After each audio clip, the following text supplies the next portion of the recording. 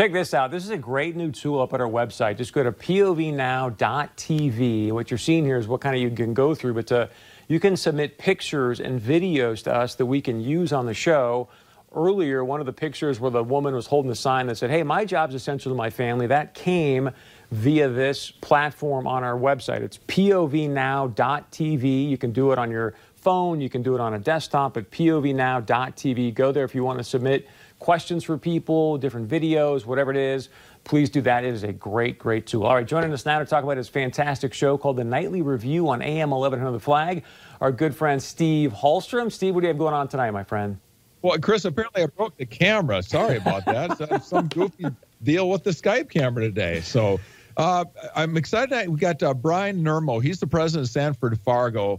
With all the tests they're doing, they're really trying to blaze some trails and want to kind of find out what's going on in Sanford. Kelly Armstrong, the congressman, is going to be with us talking about the PPP refill, and hopefully that can get done. And Tanya Bale, owner of the Shack on Broadway. These restaurant people are really grinding it out right now. We're going to talk to her about what it's like to be trying to keep a restaurant going without any people on site. So we'll talk about that too.